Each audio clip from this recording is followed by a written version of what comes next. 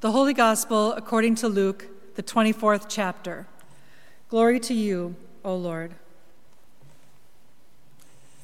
Jesus said, "These are my words that I spoke to you while I am still with you, that everything written about me in the law of Moses, the prophets, and the Psalms must be fulfilled."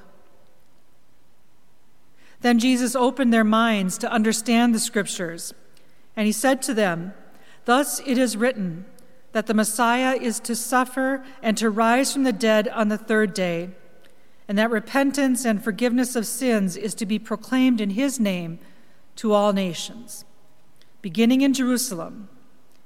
You are witnesses of these things. And see, I am sending upon you what my Father promised, so stay here in the city until you have been clothed with power from on high." Then Jesus led them out as far as Bethany, and lifting up his hands, he blessed them. And while he was blessing them, he withdrew from them and was carried up in heaven. And they worshiped him and returned to Jerusalem with great joy. And they were continually in the temple praising God. The Gospel of the Lord. Praise to you, O Christ.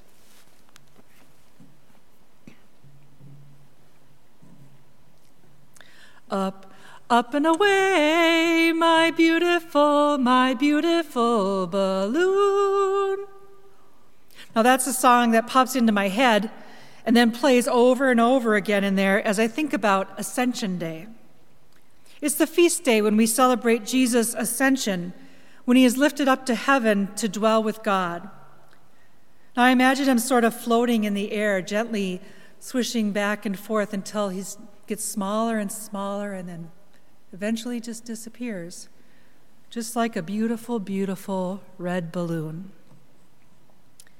Now, Ascension Day doesn't get much airtime or attention in many Christian circles.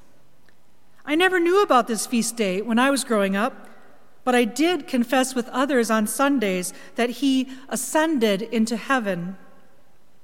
This feast day is tucked between two biggies, Easter and Pentecost. It's kind of like the Preakness to the Kentucky Derby and the Belmont Stakes. Yet we wouldn't have Pentecost or Easter without it. Imagine if after his resurrection he had not been lifted up. What then? Live on forever as a supernatural superhero that never ages and never dies? Or what if he had aged and died, as most humans are expected to do? It's likely nothing would have been written about him at all. Nothing would have been passed down through the generations. But between his resurrection and the giving of the Holy Spirit at Pentecost, he is lifted up to heaven to live with God, so that we can know that there is life beyond this life, even if we can't scientifically explain how it works. Maybe the disciples had an easier time understanding things than we do. This was only the latest and extraordinary event that they had witnessed while Jesus was on earth. Strange things seemed to happen when Jesus was around. The blind saw, the lame walked, the dead came back to life. Jesus' presence alone seemed to elicit all sorts of supernatural happenings. Voices from heaven, visits from prophets, vacated tombs. So perhaps watching Jesus' body being lifted up into heaven wouldn't be so unexpected after all. Jesus told the disciples, had even explained to them more than once, that he would have to leave. Yet even in his absence, they would not be alone. In his absence, he had given them instructions, commandments really, on how to live. We've been reading and reflecting on these statements throughout our Easter season. Abide in my love. Love one another as I have loved you. You are my friends if you do what I command you. Jesus has done these things, and now it is the disciples' turn to abide in love and love one another to the ends of the earth. how much easier it would be, the disciples must have thought, if you would only take us with you. Yet that is not Jesus' promise.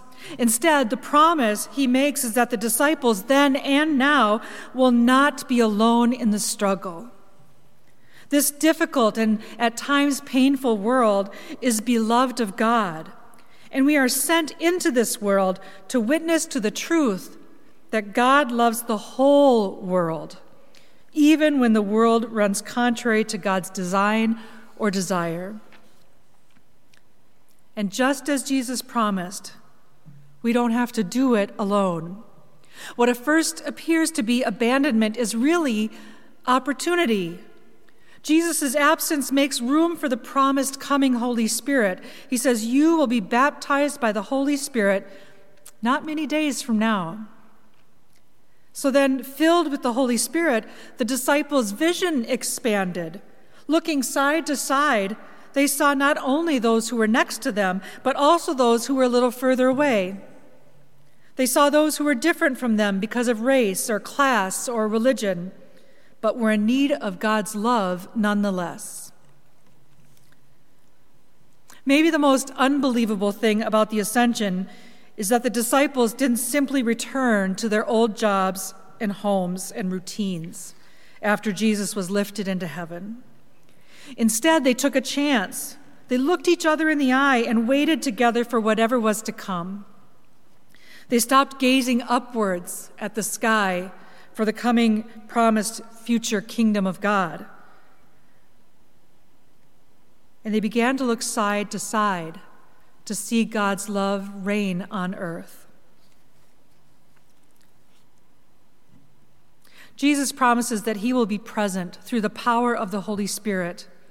And from that moment, and throughout all the faithful generations, his followers have been witnesses to Christ's presence in the world to the ends of the earth. Whether at home or school, work or a place of volunteering, and whether the coming week brings challenges or blessings, or probably some measure of each, God continues to be with us, to strengthen us and use us to care for each other and this world. St. Teresa of Avila's name is attributed to a modern poem that summarizes our post-ascension call beautifully. Christ has no body but yours, no hands, no feet on earth but yours. Yours are the eyes with which he looks compassion on this world. Yours are the feet with which he walks to do good. Yours are the hands with which he blesses all the world. Yours are the hands, yours are the feet, yours are the eyes. You are his body. Christ has no body now but yours. No hands, no feet on earth but yours. Yours are the eyes with which he looks compassion on the world. Christ has no body now on earth but yours. Though we cannot explain it scientifically or understand it fully, we confess with other Christians around the world that on the third day he rose again. He ascended into heaven. His body we see and experience through the bodies and actions of others who witness in his name. Stop looking up and start looking out, and you will see the body of Christ in action. Christ is present in our Lakeview Lutheran Parish as we discern how to serve our neighbors in need. Already, we've come together to serve a hot meal to people who live in the encampments under the Lawrence Avenue Bridge. And there is much more to come in our shared parish. Christ has no body but yours. Christ is present in our anti-racism ministry as we learn and discern, advocate and protest, teach and speak up for those experiencing discrimination and living in fear. Christ has no body but yours. Christ is present when Christians offer time, money, and advocacy for refugees and immigrants and welcome them with open arms. Christ has no body but ours. The angels asked, "Why do you stand here looking into the sky?" The mission field that Jesus calls us is down here, right in front of us, on our right and on our left, and we are not abandoned, but we are given an opportunity to love fiercely and boldly in Jesus' name. The Holy Spirit is with us now and empowers us to receive the fullness of God's love and to share that love and peace with others. May we go out this day to boldly serve in Jesus' name, right here in our neighborhood and to the ends of the earth. Amen.